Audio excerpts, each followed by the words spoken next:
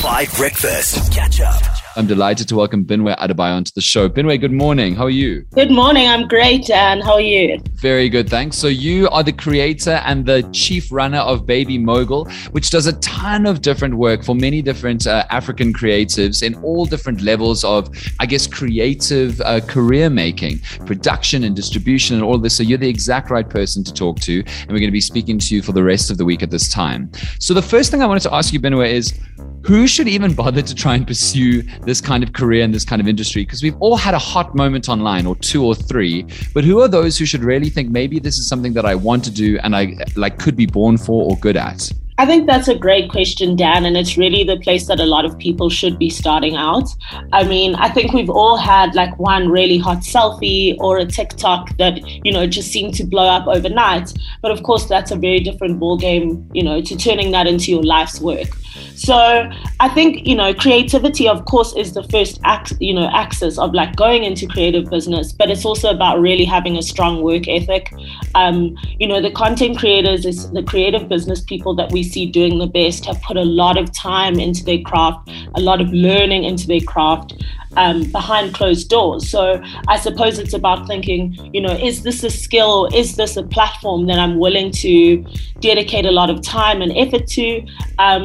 And, is my goal here fundamentally to be like Insta famous and have a hot moment on the internet? Or is creativity really something I think I can use to contribute to different people? Because ultimately the thing about turning it into a business is that you're inevitably serving the market. So you're going to be taking on clients. You are going to be interacting with other creative business people. So you've got to kind of figure out, what is my offering? What am I even doing here? Should I even be doing it? Am I the right person for this? How do you reckon people should go about figuring out if they have a shtick or a bit or something unique enough to contribute that maybe they'll be able to get some followers or kind of an audience for, and also potentially get some people to give them some money to be a part of? It's about researching what the nature of your market is. I mean, I'm all for YouTubing and all of this creative business, because I think that the diversity and the amount of information and insight we have because of creatives has changed the way we all live. But I think that if there are 150 storytime YouTubers in your neighborhood alone, maybe it's not you, babes. Maybe you need to find a niche. Or if it's not about the numbers, then how is it that you tell your story? I think one of the things that we've seen that works really well, particularly in South Africa, is the ability to leverage your own language authentically, to speak to, subcultures that people around you understand, as opposed to trying to be a pizza, all things to all people.